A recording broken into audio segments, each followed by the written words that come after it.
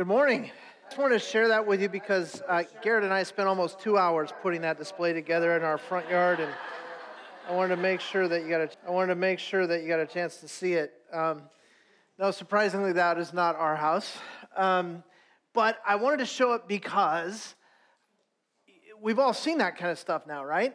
That the last 5 years or so, the technology for Christmas decorations has gone berserk. It used to be, when I was a kid, this was the deal. You had one of those aluminum silver trees and a little four-colored light that shined up on it and a record player that played music. That was our deal. It was multimedia and it was over the top. So it's changed, right?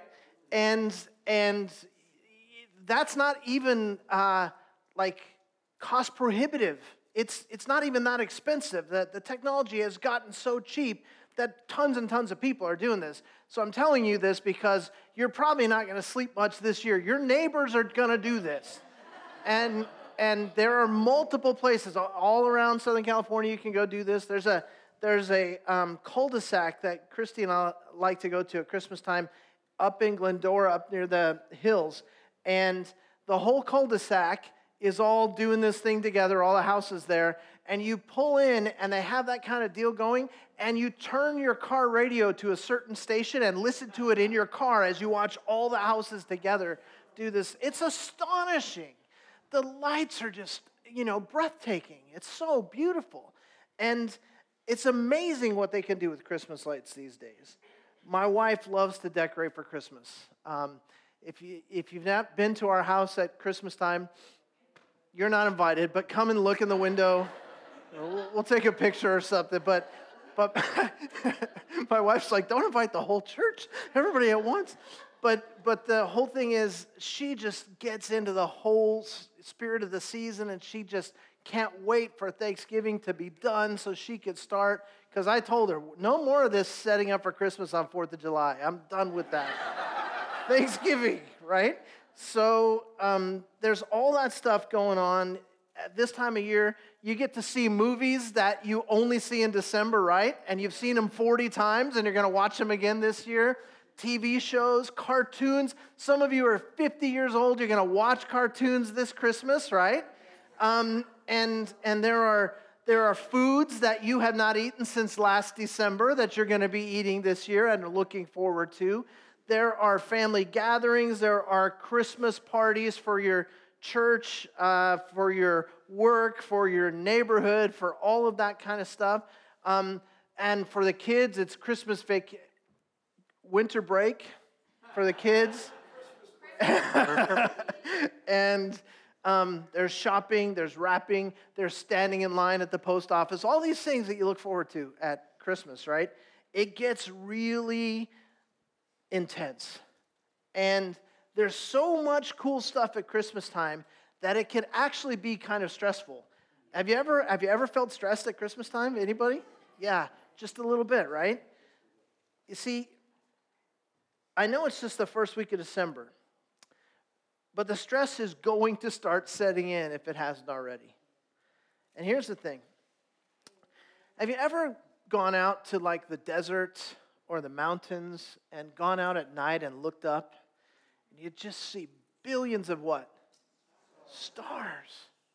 And it always blows my mind. I'm no astronomer, but it blows my mind because you could just go 40 minutes out into the local mountains and there's a trillion zillion stars, and yet we only live 40 minutes from there and there are no stars where we live.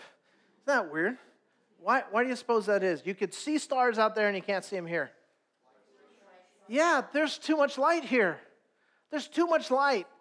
Even at night, you can't get away from it. There's lights everywhere.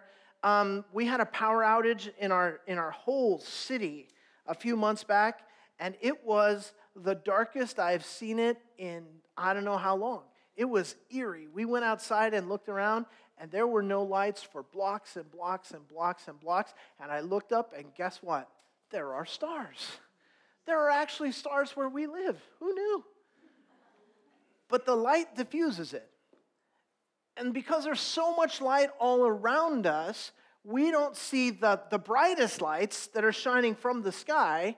We can miss that.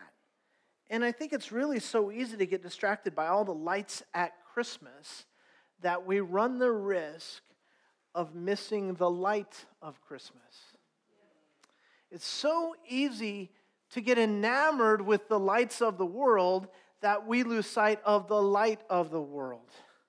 And see, along with every other Christian preacher during the Christmas season, my job is to somehow wrestle your attention away from all this other stuff that is going on and get you to stop and forget about for a minute presents and elves and reindeer and eggnog and all that stuff and look at the light of the world. That's my task. And it's tough because you have heard it all before. You have sung Joy to the World a million times. You have heard the Christmas story over and over and over again. Even if you're not a follower of Jesus, even if you're not a church person, you know the story. You've heard it. A virgin finds herself pregnant. She rides into Bethlehem on a donkey because they have to pay their taxes. There is no room for them in the inn. She has to give birth in the ugly stable and lay the baby in a manger. Charlie Brown gets an ugly Christmas tree. The Grinch returns all the presents in the inn. And there are angels, and there are shepherds, and there are wise men, and something about a star, and blah, blah, blah, blah, blah. You've heard the story, right? A million times. It's like that episode of I Love Lucy where she works at the candy factory. Have you seen that one? Right? Right? So a few of you have seen it, I guess, huh? So if you're flipping stations today and you come across the Lucy Candy Factory story and the conveyor belt is going and you're watching her do her thing, you're going to stop and watch it, right? You've seen it 100 times, though. It's still funny, but there's no surprises. There's no tension. There's no, I wonder what's going to happen, right? And the same thing has happened to us with the Christmas story.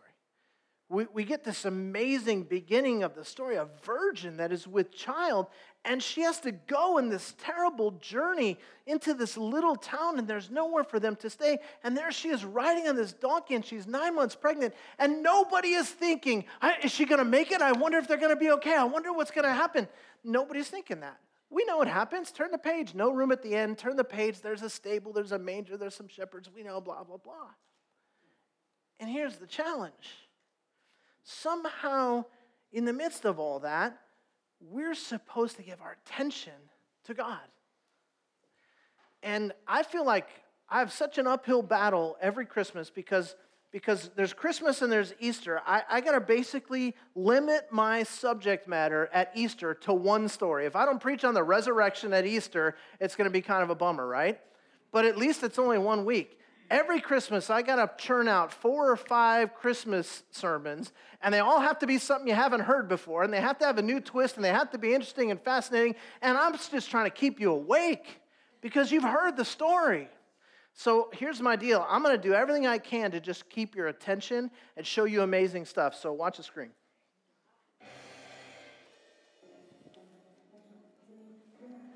Hi, how are you? Could you do me a favor? Go and pick any stuffed animals that you like that you think are me, okay? A dog and a bear. All right, cool. Just stay right there, and let's see what he gets me. I hope it's a cat. Put him down on the ground, anywhere you want. Doesn't matter, just put him down. Okay. I want you to point to any animal you like. The dog, okay? Before I do this, sure you want the dog? You can change your mind. Which one? The elephant? Okay, here you hold on to the dog. Hold on to the cat. Hold the bear, and since that goes with your outfit then.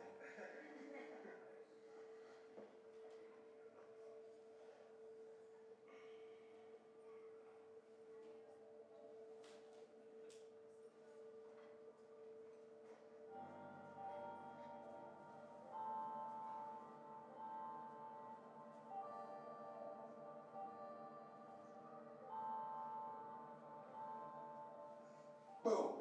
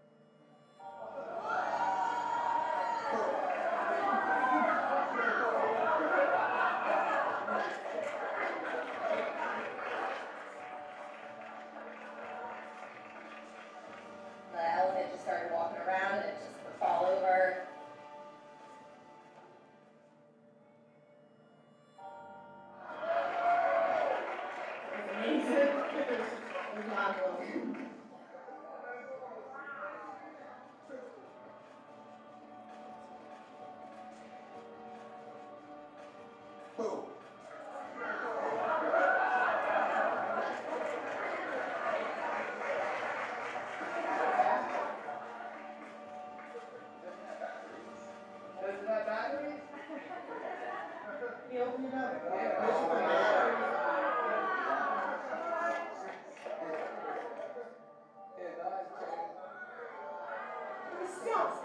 stuffing just started flying out of the stuffed animal that was walking around 2 seconds ago.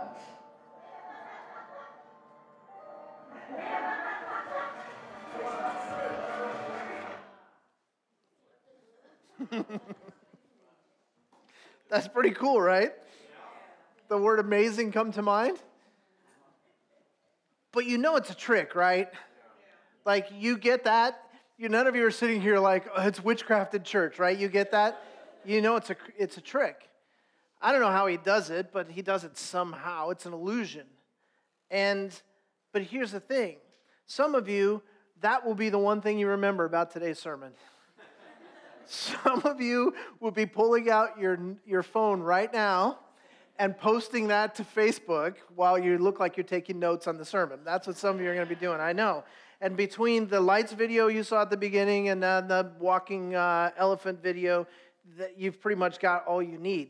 You see, that's what I'm competing with. And here's the thing. That's a trick. But the story I have to share with you is real. I mean, he got a stuffed animal to walk around, but the God of the universe became a man. He didn't pretend to be a man. He didn't disguise himself like a man.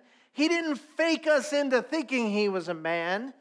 The infinite, holy, perfect, almighty God of the universe took his infinity and poured it into some sort of spiritual funnel down into the tiniest little finite fertilized egg in the womb of a peasant girl. And before he was a man, he was a teenager. Before he was a teenager, he was a child. And before he was a child, he was a toddler. Before he was a toddler, he was an infant. Before he was an infant, he was a baby. Before he was a baby, he was an embryo. Before he was an embryo, he was a zygote. Do you get it? The infinite God of the universe became one of us. And that really happened. At Christmas, the infinite became finite so that he could borrow death and use it on our behalf. You want to talk about amazing? You want to talk about incredible? Have you lost track of how awesome that is? Think about some of the most amazing miracles in the Bible. Just think. All the way back, Old Testament to New Testament, just come up with one or two. Think of the most amazing, incredible acts of greatness and miraculous power that God showed us in the Bible. Shout them out. What are some of the great things, miracles in the Bible? The raising of Lazarus. What do we have over here? The parting of the Red Sea. Jesus walked on water. What else? Come on, you've read this book, right? Bears eating the kids that make fun of Elijah. Leave it to Cole. Okay, good, thanks. So this has nothing to do with my sermon, but since you mentioned that, I just love that. You guys, this is a little preached story, right? It's in 2 Kings, and there's this guy, Elisha, and he's a prophet, and a mark of the prophets are that they have their head shaved. And so these kids come out, and they start teasing him, and they start calling him a bald head. And so he calls down bears from the woods, and the bears eat the kids. And on behalf of bald people everywhere, I want to say, amen. Okay, so there's bears eating kids. There's people raised from the dead. The Red Sea is parted. The Jordan River stands up in a heap. I mean, over and over and over again, God does incredible, amazing things. And we could sit and talk all day about which one is the most amazing. But let me just end the argument. The incarnation wins. When God becomes man, when the infinite becomes finite, there has never been anything that has happened that is more astonishing, more impossible to understand than that. There's nothing that has ever happened that is bigger than that. Chris Angel is an illusionist. He tricks us, and his tricks seem supernatural. But everything about the Christmas story is supernatural. It's about God coming to become one of us. So let's step out from the lights that are all around us in the city, and let's get out into the wilderness a little bit, and where we can get the lights out of the way, and we can look up and see the light of the world. That's what I'm going for this Christmas. That's what this whole Christmas sermon series is about, Christmas lights. So let's start in the book of Matthew. It's a great place to start. Matthew chapter 1, New Testament, first page of the New Testament. Matthew chapter 1, and we're going to begin in verse 18, and somehow I'm going to try to keep your attention with a story you've heard a million times. Matthew chapter 1, verse 18. Now the birth of Jesus Christ was as follows. When his mother Mary had been betrothed to Joseph, before they came together, she was found to be with child by the Holy Spirit. Now, if you haven't already heard this, betrothal is kind of a unique situation in that time and in that culture when a man and a woman were to be married, and today we would say when two teenagers are going to get married. We think that Joseph was probably 16 or 17. We think that Mary was probably 13 or 14. That would have been typical for the time and the day. And their parents would come together and they would reach an agreement. Oftentimes the young people hadn't even met one another, and their parents would agree and they would be betrothed to one another. There would be some sort of an exchange and a dowry that would take place. There would be promises made. There would be a ceremony that took place. And now they are betrothed to one another, but they are not yet married. They don't go off and live together because the young man needs time to now build a house or do whatever he has to do to prepare to take care of a family. And so they have this betrothal period before the actual wedding. So they don't live together. The woman continues to live in her father's household. And the young man gets ready to bring her in as his wife. And during that time, they are betrothed to one another. It's not like being engaged. It's like being married, except you're not living together.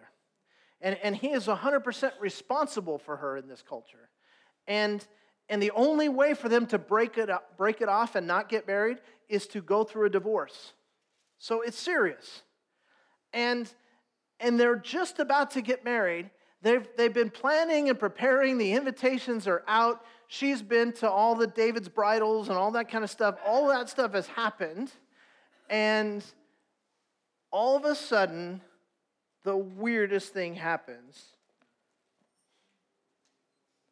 She was betrothed to Joseph. Before they came together, she was found to be with child by the Holy Spirit. Now, I read that, and you go, uh-huh. Yeah, I know. Virgin gives birth. I know, heard this story before. Do you realize how amazing this is? And do you realize how tough it was to swallow? Do you realize how challenging it must have been for Mary to find herself in this situation? It doesn't matter how much you explain, ain't nobody buying your story, right? Nobody. Least of all, Joseph. Joseph's in a very, very difficult situation. Look at verse 19. And Joseph, her husband, being a righteous man and not wanting to disgrace her, planned to send her away secretly. Legally, as her husband, even though they're just betrothed, he's her husband. And as her husband, he has the right to have her stoned to death on the spot. Because obviously, she has been unfaithful to him. I don't want to get into the details and explain this, but you've probably been to 6th grade health class, and you know that a virgin doesn't get pregnant. And so Joseph has the right to press charges against her and put her to death. But he doesn't want to do that. He wants to be merciful. He wants to be kind. And so he's working on a plan. How can I send her away quietly somewhere? We'll send her off to see an aunt and she just won't come back. That sort of thing. He's trying to figure out what to do. And then it gets really, really interesting as another supernatural event takes place. Look at verse 20. But when he had considered this, behold, an angel of the Lord appeared to him in a dream, saying, Joseph, son of David, do not be afraid to take Mary as your wife, for the child who has been conceived in her is of the Holy Spirit. An angel of the Lord appeared to him. I know you heard it before. It's the same boring story. I get it. an angel appeared to him. An angel, an actual angel. You say, no. He dreamed about an angel. It says it was in a dream. It doesn't say he dreamed about an angel. It says an angel appeared to him in a dream. There's a difference. You and I dream about all kinds of weird stuff, right? You don't want to know what I dream about, and I do not want to know what you dream about, right? It's weird. Too much pizza, you may have dreamed about being visited by any kind of alien in the middle of the night, right? So you go, well, that's explainable. This is a dream. But the Bible is very clear. He doesn't say that he dreamed up the angel. It says an angel appeared to him. And he used the dream as his access to communicate a message to him. And so the angel came to him, and this is a huge deal. And I don't know what you think of when you think of angels, but most of us have some sort of picture of a cute little baby with wings in our head, right? But here's the deal. Almost every time an angel manifests itself to a human being in its angelic form, almost every time the first three words are, do not fear, or do not be afraid, right? Why? Why are angels always telling people not to be afraid? Because they're scary. They're stinking impressive. They're awe-inspiring. They're among the most impressive, incredible beings God has ever created. They're not like us. And they make people quake in their boots. This is a real angel. This is a huge, supernatural, terrifying moment. But the angel is not there to punish Joseph. He's there to explain. Go back again, verse 20. When he had considered this, behold, an angel of the Lord appeared to him in a dream, saying, Joseph, son of David, do not be afraid to take Mary as your wife, for the child who has been conceived in her is of the Holy Spirit. She will bear a son, and you shall call his name Jesus, for he will save his people from their sins. Now, all of this took place to fulfill what was spoken by the Lord through the prophet. Behold, the virgin shall be with child, and shall bear a son, and they shall call his name Emmanuel, which translated means God with us. And Joseph awoke from his sleep, and did as the angel of the Lord commanded him, and took Mary as his wife, and kept her a virgin until she gave birth to a son, and he called his name Jesus. His name will be called Jesus, the angel says. Jesus. I know you're used to it. Do you know it's probably the most common name in the Western Hemisphere for males? Jesus. Almost all of us know somebody named Jesus. It probably goes by Jesus, right?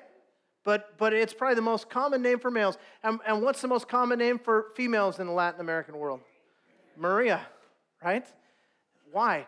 Because people are so blown away by these two characters, Mary and Jesus, that they want their children to emulate them. This name, Jesus, we're used to it. We hear it, we see it, we think nothing of it. But it has a meaning. It means he saves. His name is salvation. His name. At a party, hey, I want you to meet my buddy, Salvation. Really, that's a conversation starter. His name means salvation. And it goes on, it tells us about this prophecy in which it says, and his name shall be called Emmanuel. He's called many things. Salvation, Emmanuel, which means God with us. God with us. He's trying to tell us that it's not just this prophet that's being sent. It's not just a good teacher. It's not just someone sent from God or even an angel.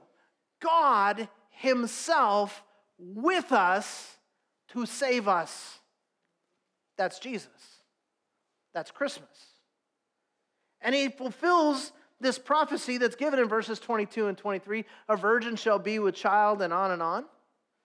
And he doesn't just fulfill that prophecy, but he fulfills hundreds of prophecies throughout the Old Testament, written over thousands of years, all converging in the same spot, in the same place, in the city of David on that day, when this baby is laid in a manger. Salvation, God with us, the fulfillment of the prophecies, all the way back to the Garden of Eden. After sin came into the picture and man fell, and there were curses delivered. There was a curse on the man, there was a curse on the woman, there was a curse on the family, and there was a curse on the serpent. And after all of the curses had been given, a prophecy was made. The offspring of the woman shall crush the head of the offspring of the serpent. It's an incredible picture. Not the offspring of the serpent himself. And then we see Noah's situation. The whole world is wicked and there's going to come judgment. But there's this ark, this boat. And inside the boat, the selected ones, the chosen ones, even though they too are sinful, are chosen to be saved. And the boat becomes this picture of salvation in the midst of all of this judgment. And we see it again with David. As he writes the Psalms, and again in the Psalms, he prophesies about the one who will be in his line, who will be the Messiah for God's people. And the Passover, there is a perfect, spotless lamb that is slaughtered, and his blood is put over the house doorpost and over the heading of the door, so that those who are under the blood shall be delivered from judgment, the blood of the spotless, perfect lamb. And there's Yom Kippur, the Day of Atonement, every year where they go, and there's the slaughtering of an animal, and then there's a goat, and he's called the scapegoat, and all of the sins of the people are symbolically placed on the goat, and the goat carries them away into the wilderness, never to be seen or heard from again. And it goes on and on and on. All of these prophetic pictures and verbal prophecies of Jesus, and now it's happening. It's a humongous deal. People have been waiting for this since the Garden of Eden, and now it's happening, and Joseph and Mary are right in the center of it. God is becoming man. This is incredible. And it was amazing when God even talked to men like Moses or Noah. But now he's become one of us. He didn't become like us. He became one of us. God became man. Or more specifically, the infinite, almighty God became a helpless, crying baby who was utterly dependent upon his parents for every one of his needs to be met. It's shocking. It's astonishing. It's amazing. And we yawn through it. Because there's lights flashing and music playing and there's eggnog and Santa Claus in the mall traffic. And don't miss the light of the world amongst the lights of the world. Now, let me expand a little bit. Go to the book of Luke. 2 books to the right from Matthew. Go to Luke chapter 2.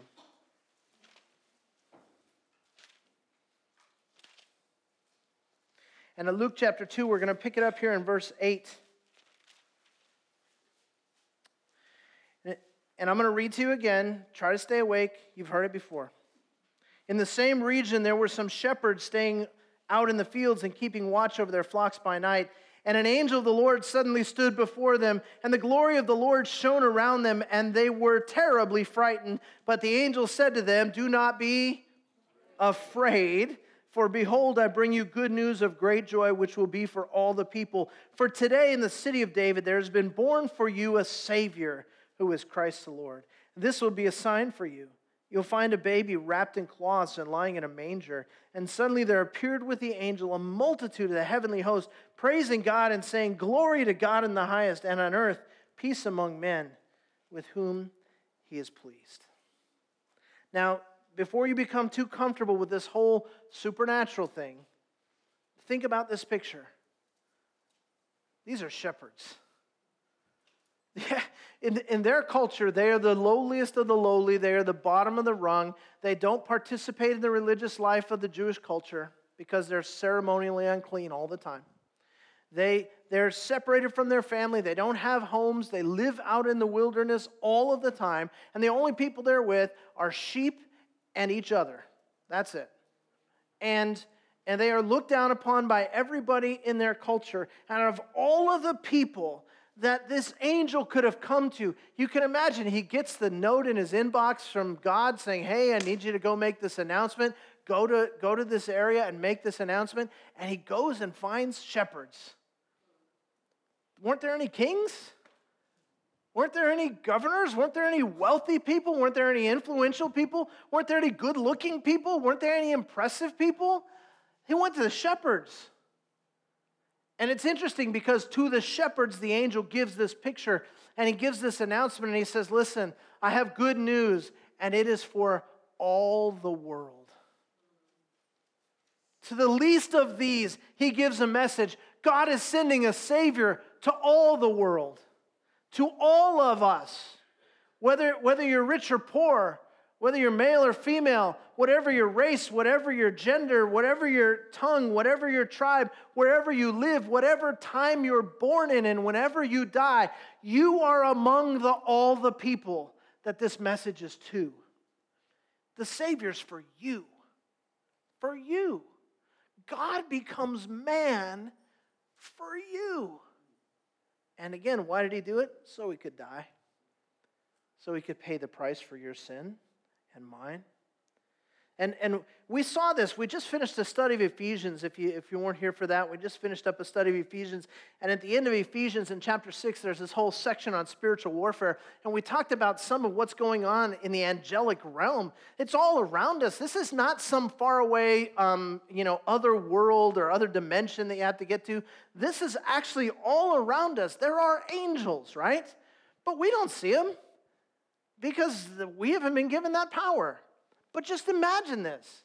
Just today, you're out mowing your lawn, and all of a sudden, God pulls back the curtain and shows you an angel.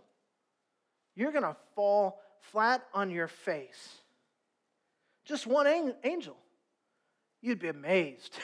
You would be astonished. You would be frightened. So the angel gives them his message. And then it gets super cool. Look again at verse 13.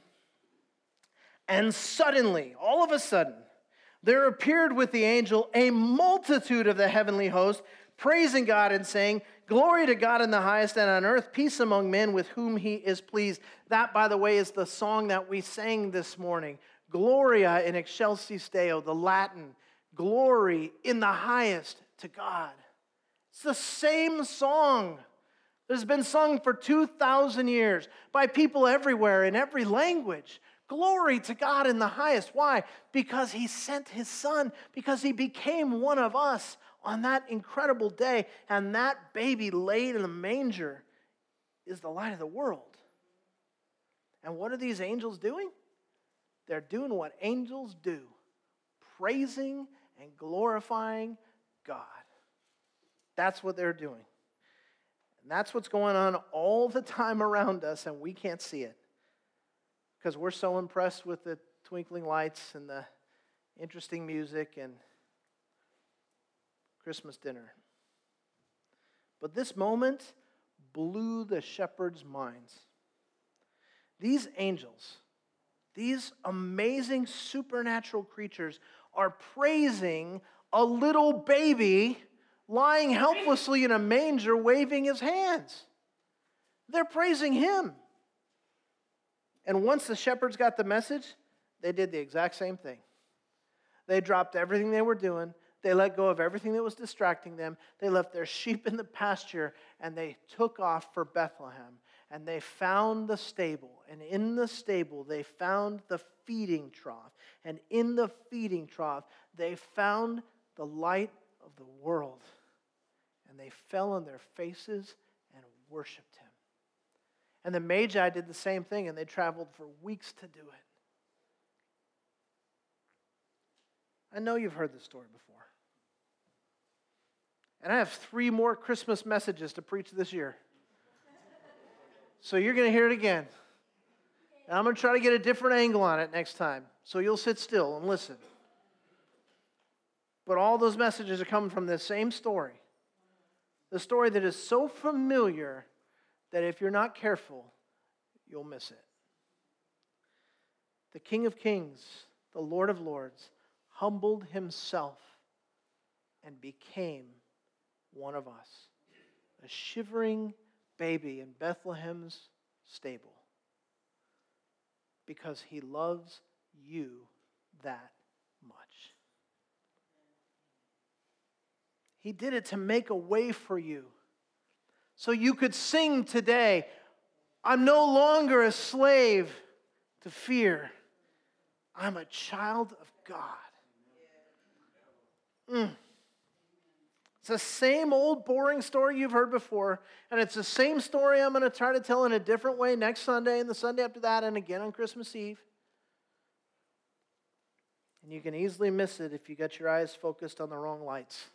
That's all I'm saying. So here's the challenge. As we go charging into the Christmas season, I don't know about you, but I looked at my wife on December 1st and said, it is December. When did that happen? Right? Flying by. And yet, we got these next few weeks leading up to the day. And you're going to celebrate the way you celebrate. And I want you to get with your family. And I want you to eat your favorite meal. And I want you to give gifts. And I want you to sing songs and enjoy the whole deal. I want you to light every light and enjoy the symbolism of those lights. Don't get me wrong. But if every light is lit and the light of the world is left outside, you have made a huge error. And so I'm going to ask you this Christmas season to focus. Look past all the twinkling lights in the world and focus your heart on the light of the world. Because there, in a stable, in a manger, in the city of David, there has been born unto you a Savior, who is Christ the Lord. And his name shall be called Wonderful, Counselor, Mighty God, Everlasting Father, Prince of Peace. Unto you he has been born. Let's stand and pray.